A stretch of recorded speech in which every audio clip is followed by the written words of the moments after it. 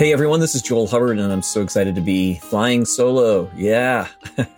Every once in a while, it is fun to just sort of like, here's some thoughts I've been thinking about. Here's some reflections, some ideas that might be helpful to you, and I get to share them. And I want to talk to you today about our spiritual journey and what it actually invites us to interact with and integrate.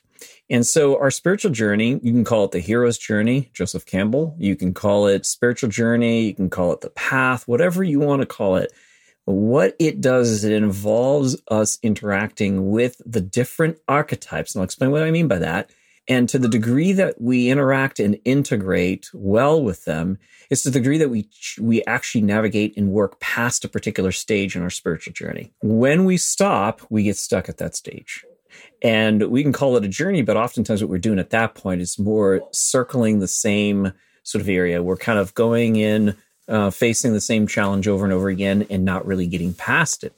And I think what's happening right now in society is that we have become categorized, I think, separated out by certain archetypes that are very clear to all of us. So let me give you an example of that. So I was in ministry for quite a long time. And one of the things that I discovered was towards the end was how people would look to me for the answers. And if I challenged them to grow for themselves, I was often, not all the time, I had wonderful people who responded to that and grew, but I was often met with a reaction of anger or just a sense of like they couldn't do it. And then I would find that they would look for the answers elsewhere. It was like, okay, you didn't give me what I wanted, so I'm going to go find it somewhere else. And I felt increasingly the pressure to be their savior. I remember somebody saying to me, would you just tell me what I should do with my life? And there's a temptation for me. Certainly, it was more comfortable by far for me to deal with the problems that other people had than to actually face my own. And that is what I call the savior archetype, and then the victim archetype. And I definitely fit much more in the savior. I do have some victim in me. I've noticed where that shows up in the sort of unhealthy ways. But at the higher levels, we're integrating the gifts of all of those archetypes. At the lower levels, what we're doing is we're subdividing and sort of creating these categories is maybe the word. And so you have like institutions that are savior type institutions. You don't really have victim institutions as much, but you have savior institutions. But then you have other places where victims do show up quite a bit, and circles I've been part of where everybody's sort of the victim and they just endlessly talk about their problems, but actually don't move forward. I've been part of those circles. Actually, I remember distinctly being in one of those and then getting to the point where I thought, well, but there are solutions, right? Like we can actually take some of these steps and grow. But it was really good for me because I needed to confront my own inner victim that I was not paying attention to. Okay, so I'll say more about that in a moment. But anyways, that sets it up for, I think, for our discussion. What we're invited to on the journey is to confront these archetypes. And there are plenty of them, many more than we'll talk about today. I just want to look at 4 of them. I want to look at the savior, the victim, the villain, and the trickster. So as I already started down that path with the savior, is that the savior archetype is, or sometimes called the hero archetype. This is the one that tends to not want to be affected by life. There's sort of a denial of how things have impacted them. They don't want to be a victim, so they kind of deny a lot of that, ignore it, repress it. And that's on the low side. On the high side, they actually are capable types. They've learned how to move through difficulty and do achieve some victories, some wins. And so that's the sort of savior archetype at a high view. And when that savior victim is invited, like we're on our journey, we confront a problem, we confront something and I'm talking about an internal one, because a lot of times what we're doing is when we're confronting problems, we're seeing them as external challenges to us. So it's like, I am moving towards a particular goal. I have a desire. I want to make a connection. And there's something that comes in the way of that, right? And so as a person on this journey, I might look at that as the problem. There's the opposition. There's the resistance. Why am I always confronting these same sets of problems? Well, the hero's journey, as it's been called by many, including Joseph Campbell, is that it is an invitation to the deeper journey. Like, what is that doing internally for you? In what way is it surfacing some internal beliefs and practices that are self-limiting? And that's what we are invited to do so that we can transcend them and become, sometimes it's said, better versions of ourselves, right? We become more fully integrated, happier, healthier. And so that's what the journey does. But so often what happens when we are confronted with something that we feel is impossible to transcend, to get past, is that then we outsource that. So for the victim, and we'll talk about what the victim archetype is, but for the victim, they will look to the savior and they will outsource the savior to some kind. It's either an individual, like in a relationship. Pairings oftentimes happen across these archetypes. You'll have one that's more of the victim and one that's more the savior. You'll have that in family systems. You'll have that in churches, where the church itself, it functions as a savior. And then, of course, the leaders, the pastors, they function as saviors as well. And then you have that in the political world, where politicians, all the way up to the president, they're the saviors. And so you see this in corporate America as well. So it's everywhere. And what we're doing is oftentimes looking to them to name the problem, which the problem is always external to us. Right? It's never naming the problem as, the problem is within you. The problem is, maybe you read into that situation. The problem is maybe you need to confront some things that you're not confronting about yourself. That's not the message people want to hear. And so for the savior to remain in a position of power, they have to name the problem as being external to the victim, and that the savior themselves has the solution. They have the solution for the victim. Okay, so let me give a definition a little bit more to the victim and the villain. And this is a sort of like triad that really works well together. And well, I mean in quotes. It works as a system, and that's what most of our systems are built on, is we want to be able to name the villain, and we want to do so for the victims so that we remain in power, who are the saviors. And the victims want the saviors to name the enemy so that they don't have to take responsibility. So there's nobody really in true power. There's some in hierarchical, like in positional power for sure, but not in the sense of true agency. All right. So you have the victim is the one that is affected by life. They're the ones who they recognize they've been impacted negatively, and they're willing to admit it, talk about it. They are also the ones that are willing to ask for help. And so on the high side, they're confronting some things that savior types are not willing to confront. They're too afraid to. And they're willing to ask for help, something that savior types don't want to do. And so that's the gift, actually, of the victim archetype. Of course, on the low side is that they become dependent on saviors to rescue them.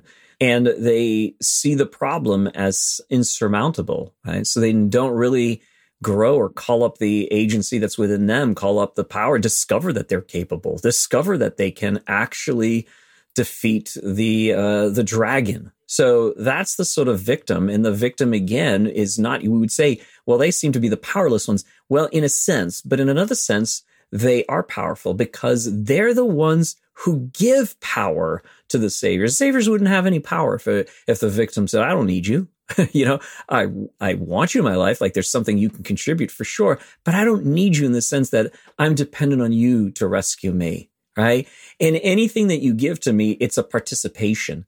I'm going to learn and to integrate that. And you will always be beneficial to me because perhaps you will always be more of a savior type than I will be. I may always be more of a victim type than a savior type.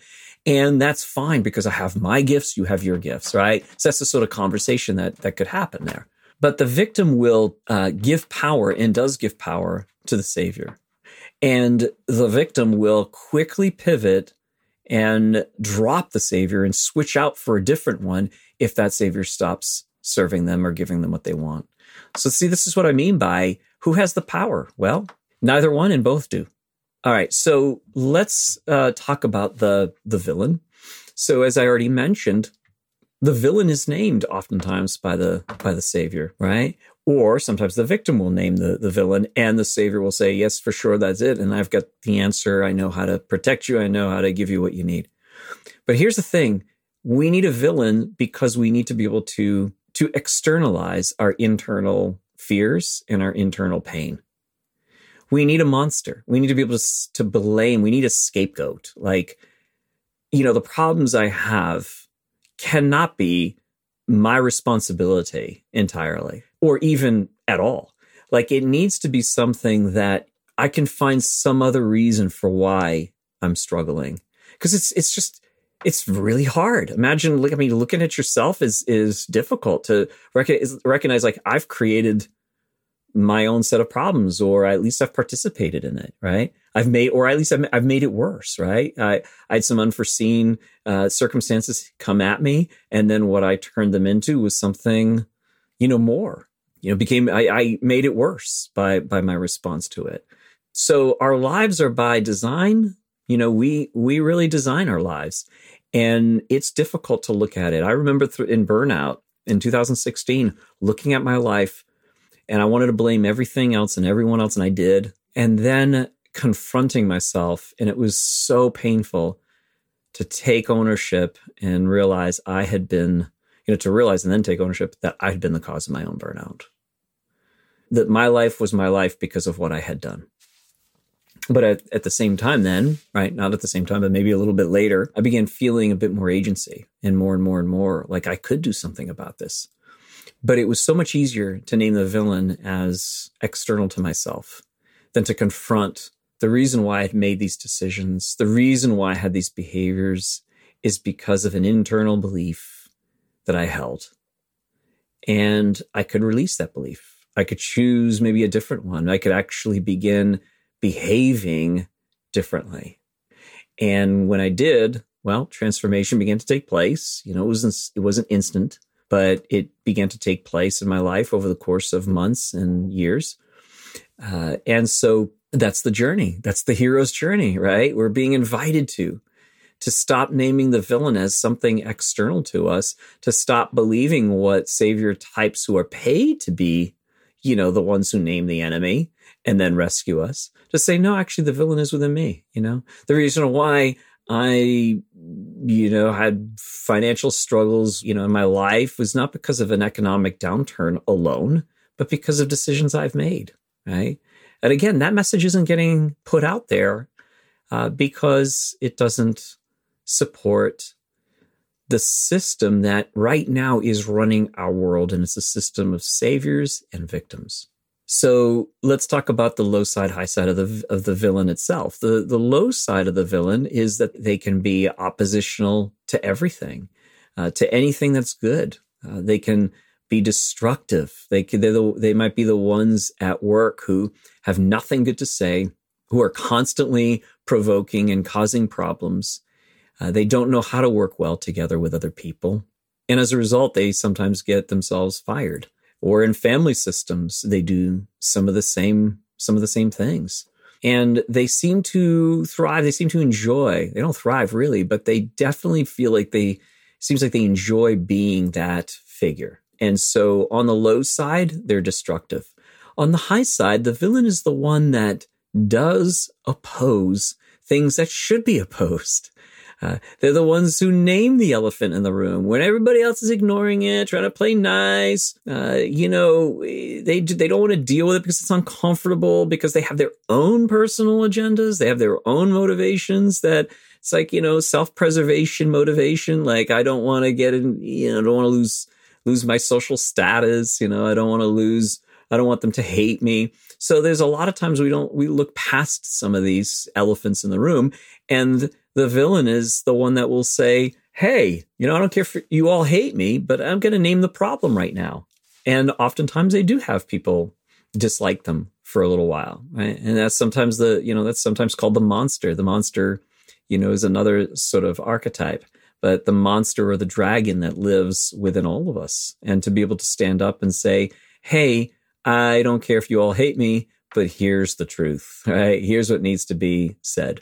All right. So that's the high side of the villain. And boy, do we need that sometimes in our lives. And the journey will take us there. And so I wonder, maybe where are you right now? Are you at the place where maybe there's something you might need to say that you're not saying to a partner, to a family member, at work, and you're doing it because you're afraid to do it, or you're not saying it because you're afraid. And what if you weren't? What if you could name it and stand up and call up that inner villain, that inner monster? Okay, so let's move on to the trickster. The trickster is the one that has been disliked strongly and actually, I would say, has been hated by the systems themselves, the savior, survivor, or savior victim system. And so in religious institutions, political institutions, the trickster is despised. The trickster is pushed out. We don't want that. We're fine with the villain, actually. Again, because you need to know who the villain is. So this is the game that is often played. It's like, there's a game between the three, and that's the system. So the villain isn't outside the system at its worst, and neither is the savior or the victim. They're all part of it.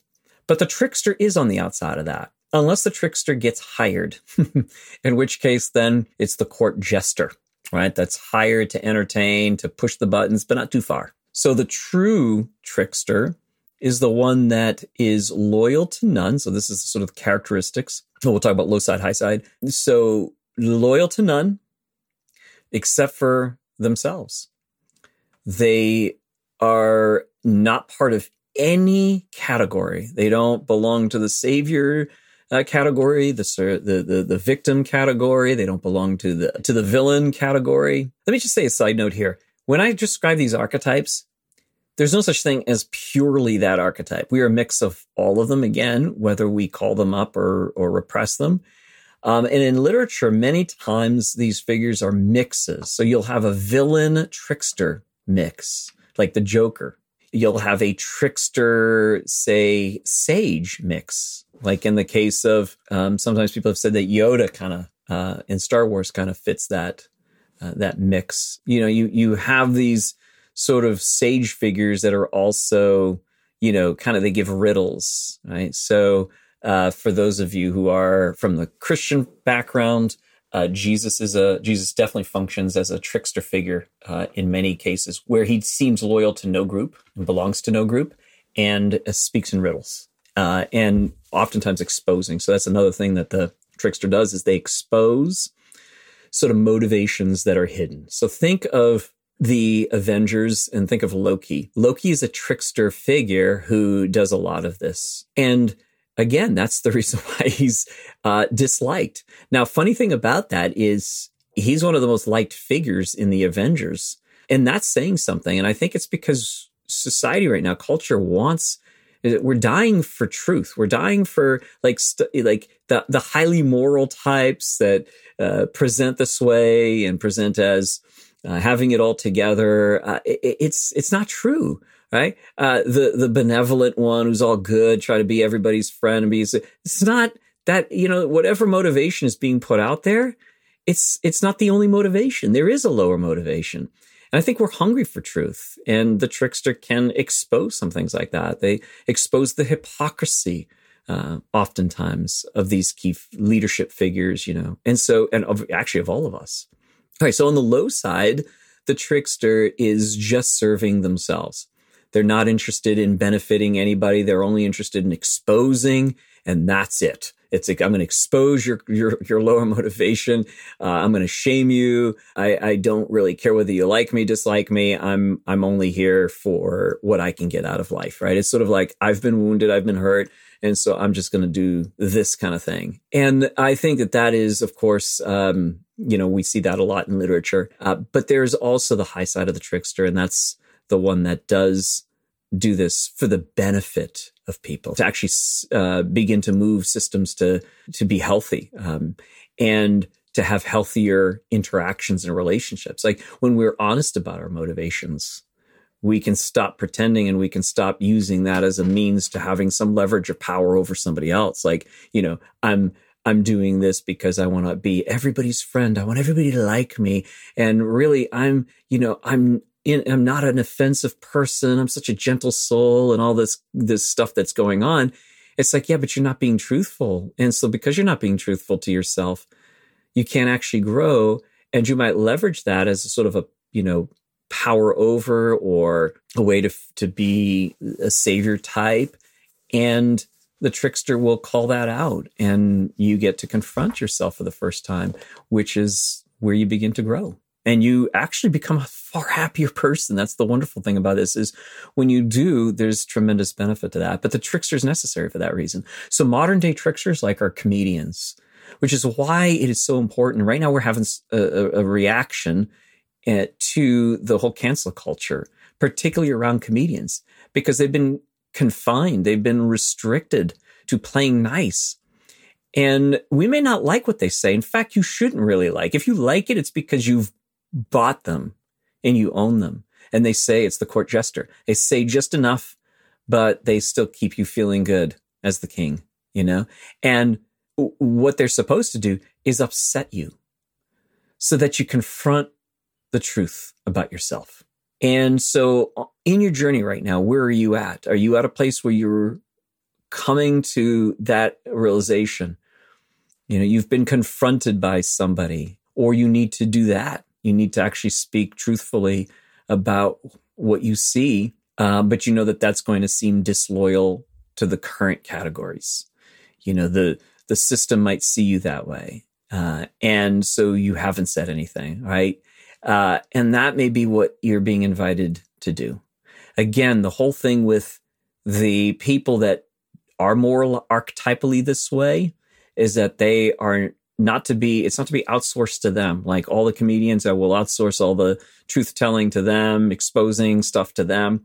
It's more of like, how can they help me to call up the trickster within me when it's necessary, when I need to rely it, when I need to actually utilize that more, right? So that's the point of all of this. Because if we continue to outsource, we're continuing these systems, and these systems devolve. They always do, unless they are welcoming of the archetypes as the individuals are on their journey. Right? They're doing their journey. They're taking the next step. And as they're doing that, they're confronting challenges. And instead of looking at those as external, they're recognizing that the external challenges are there to wake some stuff up that's been hidden underneath. And they get to confront these beliefs, these motivations, these lesser motivations, right? They get to integrate some things that have been disintegrated. They get to welcome back some exile, some parts of ourselves that we've just sort of shamed out of us. And we lovingly, while feeling some of that shame, welcome them back. So these archetypes are there for us. And I wonder if we were to engage more of them, what would happen? How much richer would our lives be? And how much more agency would we have in our own lives? Because the journey invites you. And what it invites you to do is to call up these different archetypes that function at the collective. They're in all of us, but they're certainly also within us individually. And so my hope is that we can begin to become more of the savior that we seek, to become more of the victim that we maybe are in denial of, to become more of the villain and speak up when we need to, and to oppose, I should say, when we need to.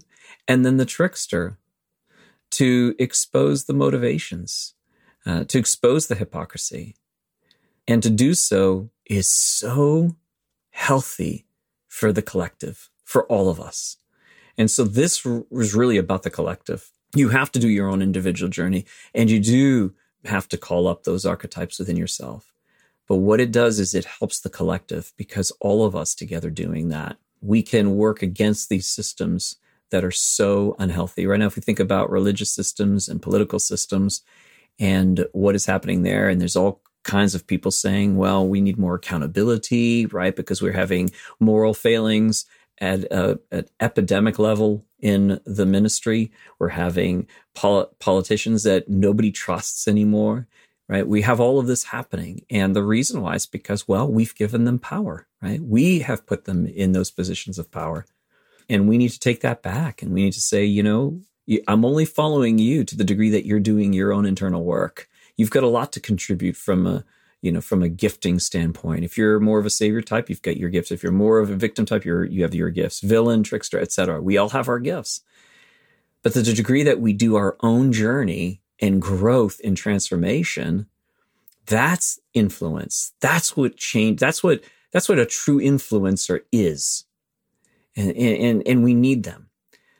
And I would suggest that the integration of all of these archetypes is what produces the sage, which is also, an archetype. And the sage is what we need to be aiming towards, so that by the time that we're older, we are no longer working from an energy of trying to produce, but we are now at a stage where our very presence is impactful to other people, where fewer words are shared and they have deep impact in the lives of younger people.